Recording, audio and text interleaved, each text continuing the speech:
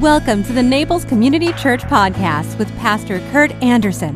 Thank you for joining us today. We hope you find this sermon inspires you, builds your faith, and gives you perspective to see God moving in your life. We trust God has great things in store for you. Enjoy today's message.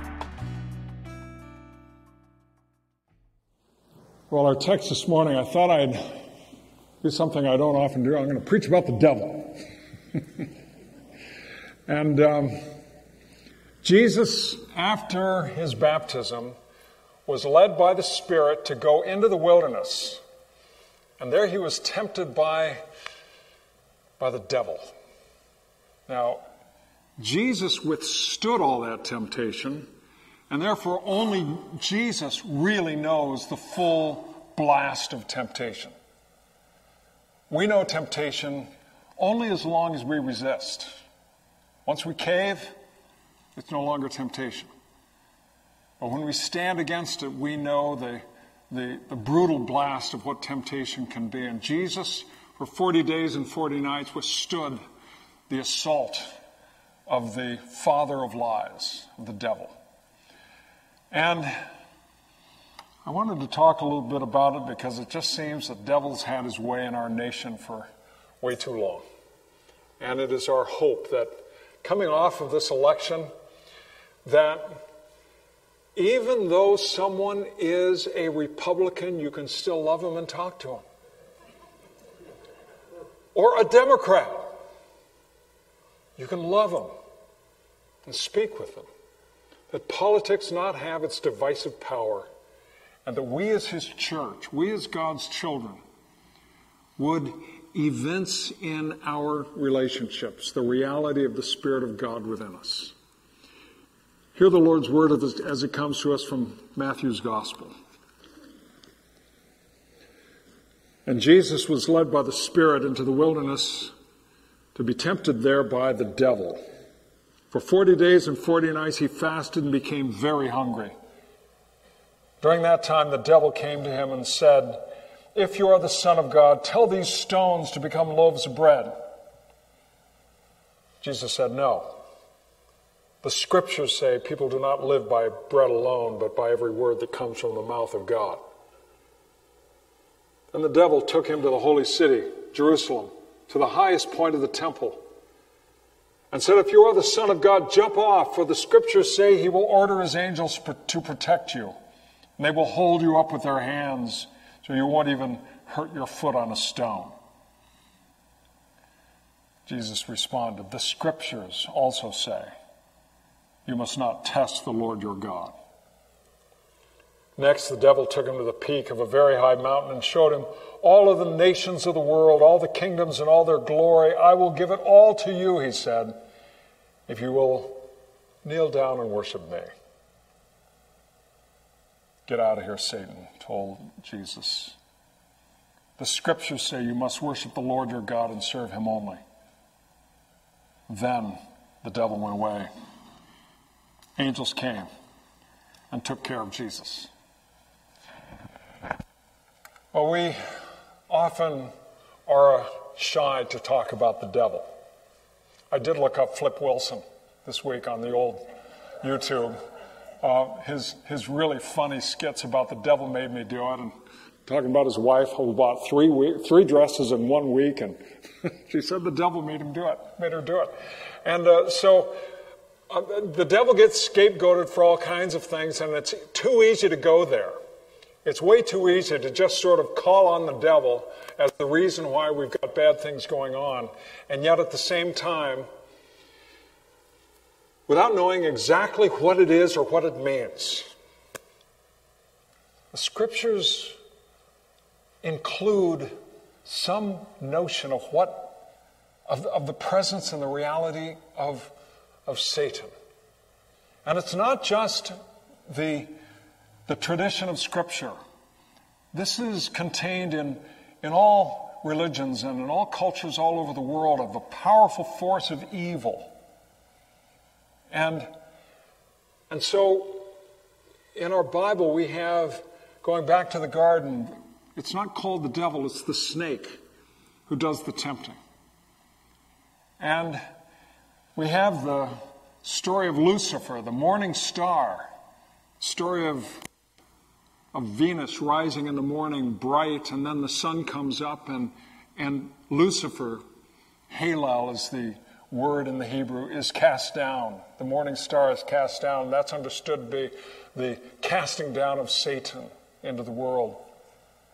Or Beelzebub, which is taken from the Maccabean revolt when Antiochus Epiphanes took an entire herd of pigs and slaughtered them in the temple, and then in the Holy of Holies on the altar of the temple, he set up the bust of a pig there, defiling the temple.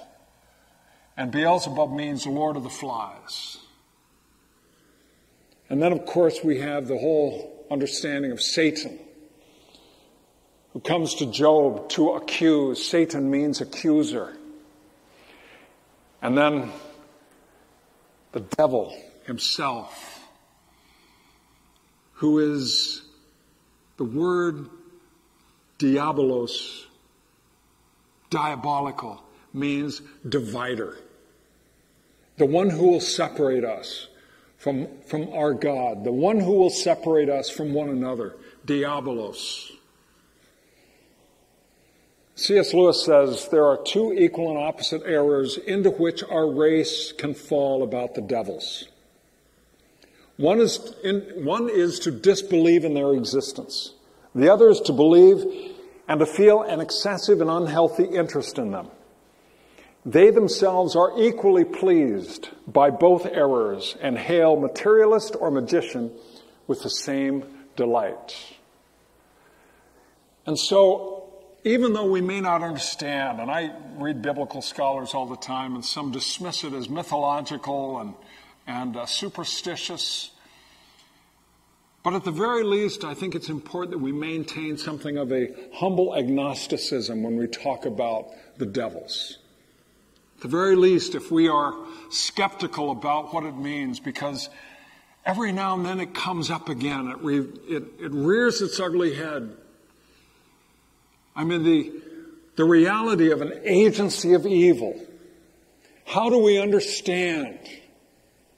How do we understand the guards at the death camps sending people to their deaths and then going home at night and praying over their dinner with their children? How do we understand this? What human categories do we have? And we reduce the reality of evil to something trivial if we simply try to maintain therapeutic categories. The reality of evil is so large, it defies human examination. It's ultimately a mystery. And we do well to acknowledge the reality that we cannot control it, handle it, understand it. It's there, and whatever language we may need to use to acknowledge its reality in our lives and in our world, whatever we have to do. And it's real. So the devil meets Jesus in the desert. And he meets him with his temptations. And Jesus, of course, faces down the devil. First temptation is that he who, after he was baptized in the Jordan, he was in all likelihood went down in the region by the Dead Sea where it's just miserably hot. Hardly any vegetation at all, but the place is littered with stones. And you can imagine that as a young man, he saw those stones and thought about his mom bringing bread out of the oven, those nice round loaves, and seeing stones on the ground that looked like those round loaves. And the devil saw the same thing, and he said, "If you're the Son of God, turn those stones into bread." Now, Jesus says no. We don't live by bread alone, but by every word that comes from the mouth of God. We don't live by bread alone. We don't live without bread.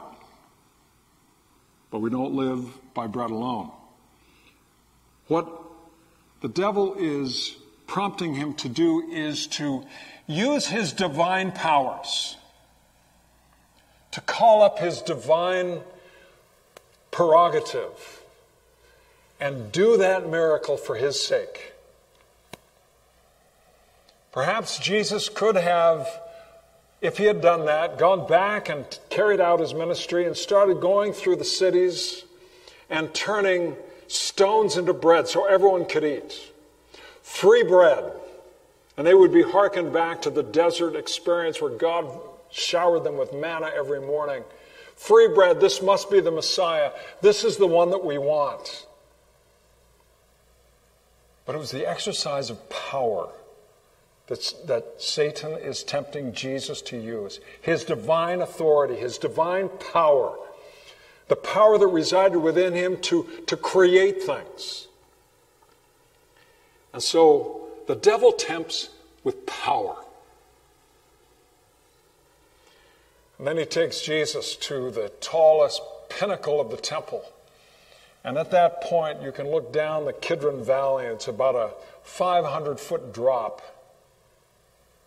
And he says to Jesus, jump off. And the angels promise that they'll be there to minister to you so that you won't even strike your foot. Jesus says, no. You don't tempt God. You don't do that. Once again, it's a temptation to power. I was amazed. I was watching a show with David Copperfield. He was put in some kind of container, went off Niagara Falls at the bottom. And then somehow or another, he came in and landed with a helicopter up above the falls. It's an amazing trick. Well, Jesus could have done that kind of thing. And he would have garnered all kinds of attention. But once again, it was a temptation to power. That Jesus would do these spectacular things that would call attention to him and garner him power.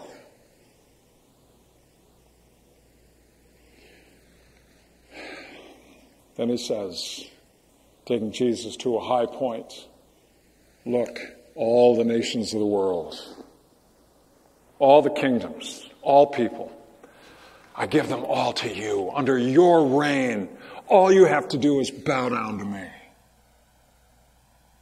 Power. It's all about power. That's all the devil has. That's all Satan can use, is tempt us to power.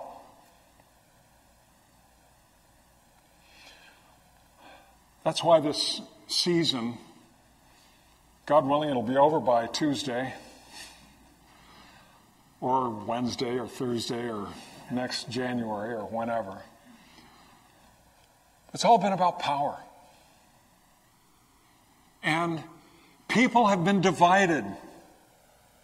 People have been at odds with one another. Even families have had trouble because of the division that is set in. And it's all about power. What Jesus responds with, time after time, is not himself. I have more power than you do, Satan. Notice, he refers to the Scriptures. Well, the Scriptures say this, and the Scriptures say that, and the Scriptures say this. He doesn't refer to himself. He refers to the Word of God. Because his power is the power of love. It's not the raw power of rule. All this satanic temptation of Jesus in the wilderness is that he would rule things, be in charge of things, be over things. And he has a very different kind of power, the power that issues from self-sacrificial love. A power that he will demonstrate the remaining days of his ministry. A power that is demonstrated ultimately in a way that looks like ultimate cataclysmic failure, dying on the cross, and thereby showing love to people. It's the power of love versus the power of rule. And he draws upon the strength of Scriptures so that the devil would in fact get his due, which is nothing. Zero, zip, nothing. And if Jesus draws on Scripture for strength, why don't we? We can enter into our political discussions and arguments and all of that, and it's all fine and good. It's a form of intellectual wrestling. It's all good. It's not about everyone agreeing with one another. But can we contextualize such discussions so that when they're over and done with, we love that person that we're talking to? And when we're done, because we will be done, this is all going to be over with, can we rebuild the relationships that have been broken? Can we allow the power of love to rule rather than simply brute power? So if Jesus can draw on Scripture, why don't we? Why not? We have to know it. We have to read it. Pastor Bill referenced this last week. We have to read it. We've got to know it. Chatting with Bill this week, and he was telling me how every morning when he gets up, he reads Scripture and he prays so that he knows it. So he knows the power of God's Word. And yes, this is God's Word that points to the Word, capital W, which is Christ Himself. But Jesus authorizes Scripture when He uses it and draws His strength from Scripture, as do we. So when Dad turned 90, and I talked quite a bit about Dad. He's not a perfect man. But I will say, as time goes by, we lost him in 2012. He was about as good a man as they come. And I say that with not just deep love, but also deep appreciation.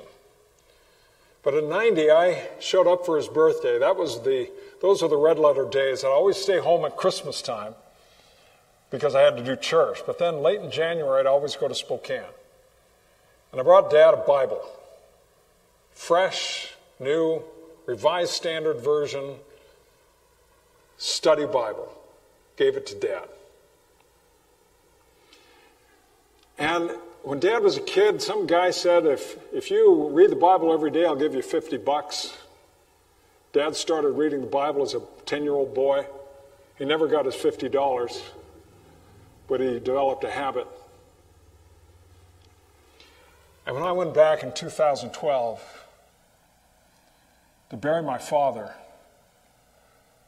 there in the den, next to his chair, was that Bible. Hammered. The back was broken. The pages were thick. He had probably read through that Bible at least a couple of times. Now, I know the Bible can be hard to understand.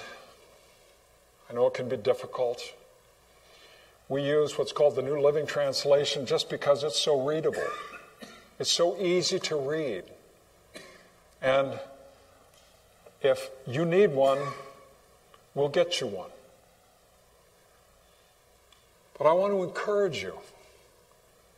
We fend off the power of evil in our world by instilling, by embedding ourselves, by knowing God's Word to us.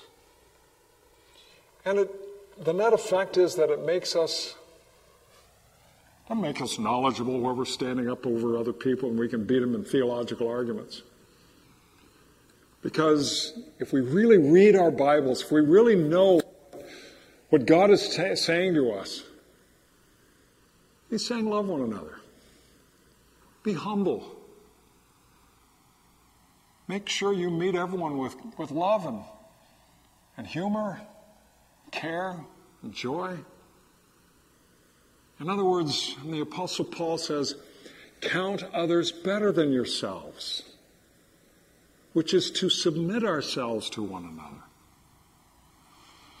When we do that, it's hard for us to engage in a political argument, and sooner or later or keep ourselves from laughing, because we know we only know so little, and the Lord our God loves us so much, and that is the example that we have.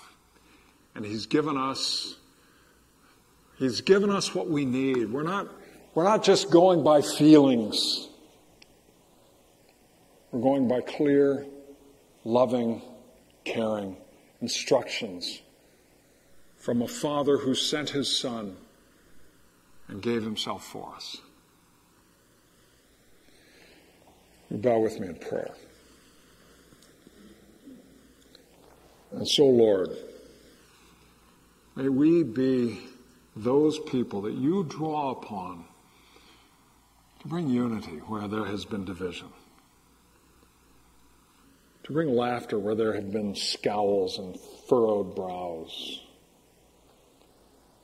to bring examples of humility where there has been pridefulness. Lord God, give us the power of love. Through Your Holy Spirit we pray. Amen.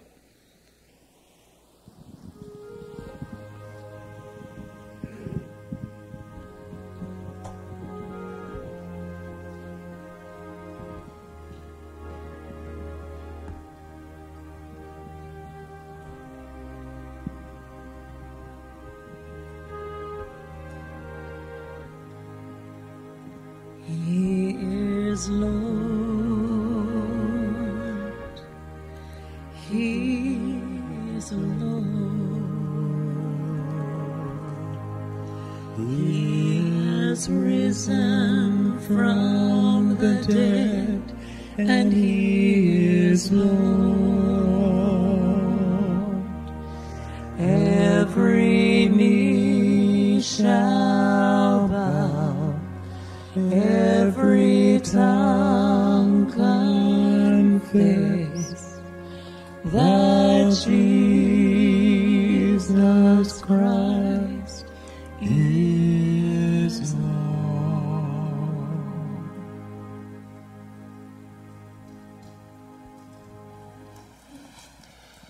On that evening long ago when Jesus was betrayed and later arrested, He had one last meal with the team. He took the bread, He blessed it, He broke it. He said, "This is my body, which is for you. In the future when you meet together, do this in remembrance of me." And in the same manner, our Lord took the cup and said, "This is my blood, which is shed for you. This is the new covenant, which is for you, for the forgiveness of your sins, so that you might know the love and the joys that come with belonging to Jesus." We've done this a few times now, so I hope you're getting the hang of it. But it starts with taking the cellophane off the top to get to the wafer. And then once we partake of the wafer, then you'll grab the tab and peel it back to drink the juice. We on the same page? Have you gotten to your wafer yet? Let us partake together as the body of Christ, God's gift of love to us.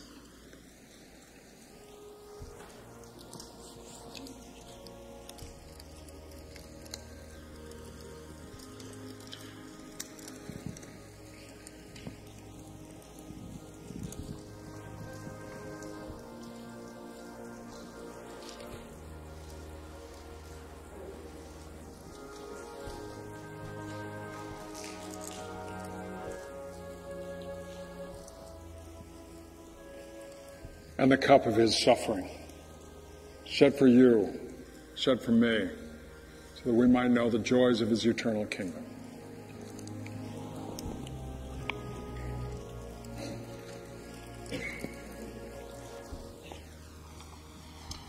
Our Heavenly Father, we give you thanks and praise for the gift that you have given by your self-sacrificing love. Your love for us, which took you to the cross, took you to the grave, and the power of love that rose you from the dead. And we ask, O Lord, that that reality might be our reality by which we live. So hear us even now as we pray as your Son taught us to pray, saying, Our Father, who art in heaven, hallowed be thy name. Thy kingdom come, thy will be done, on earth as it is in heaven. Give us this day our daily bread, and forgive us our debts, as we forgive our debtors. And lead us not into temptation, but deliver us from evil. For thine is the kingdom, and the power, and the glory forever. Amen. If you enjoyed today's podcast, there are a few things you can do. Be sure to subscribe, rate, and review this podcast. For more information, you can visit us online at www.naplescommunitychurch.org. If you happen to be visiting Naples, please drop in for our Sunday service at 10 a.m. We'd love to meet you. Thanks again for joining us. Have a fabulous day.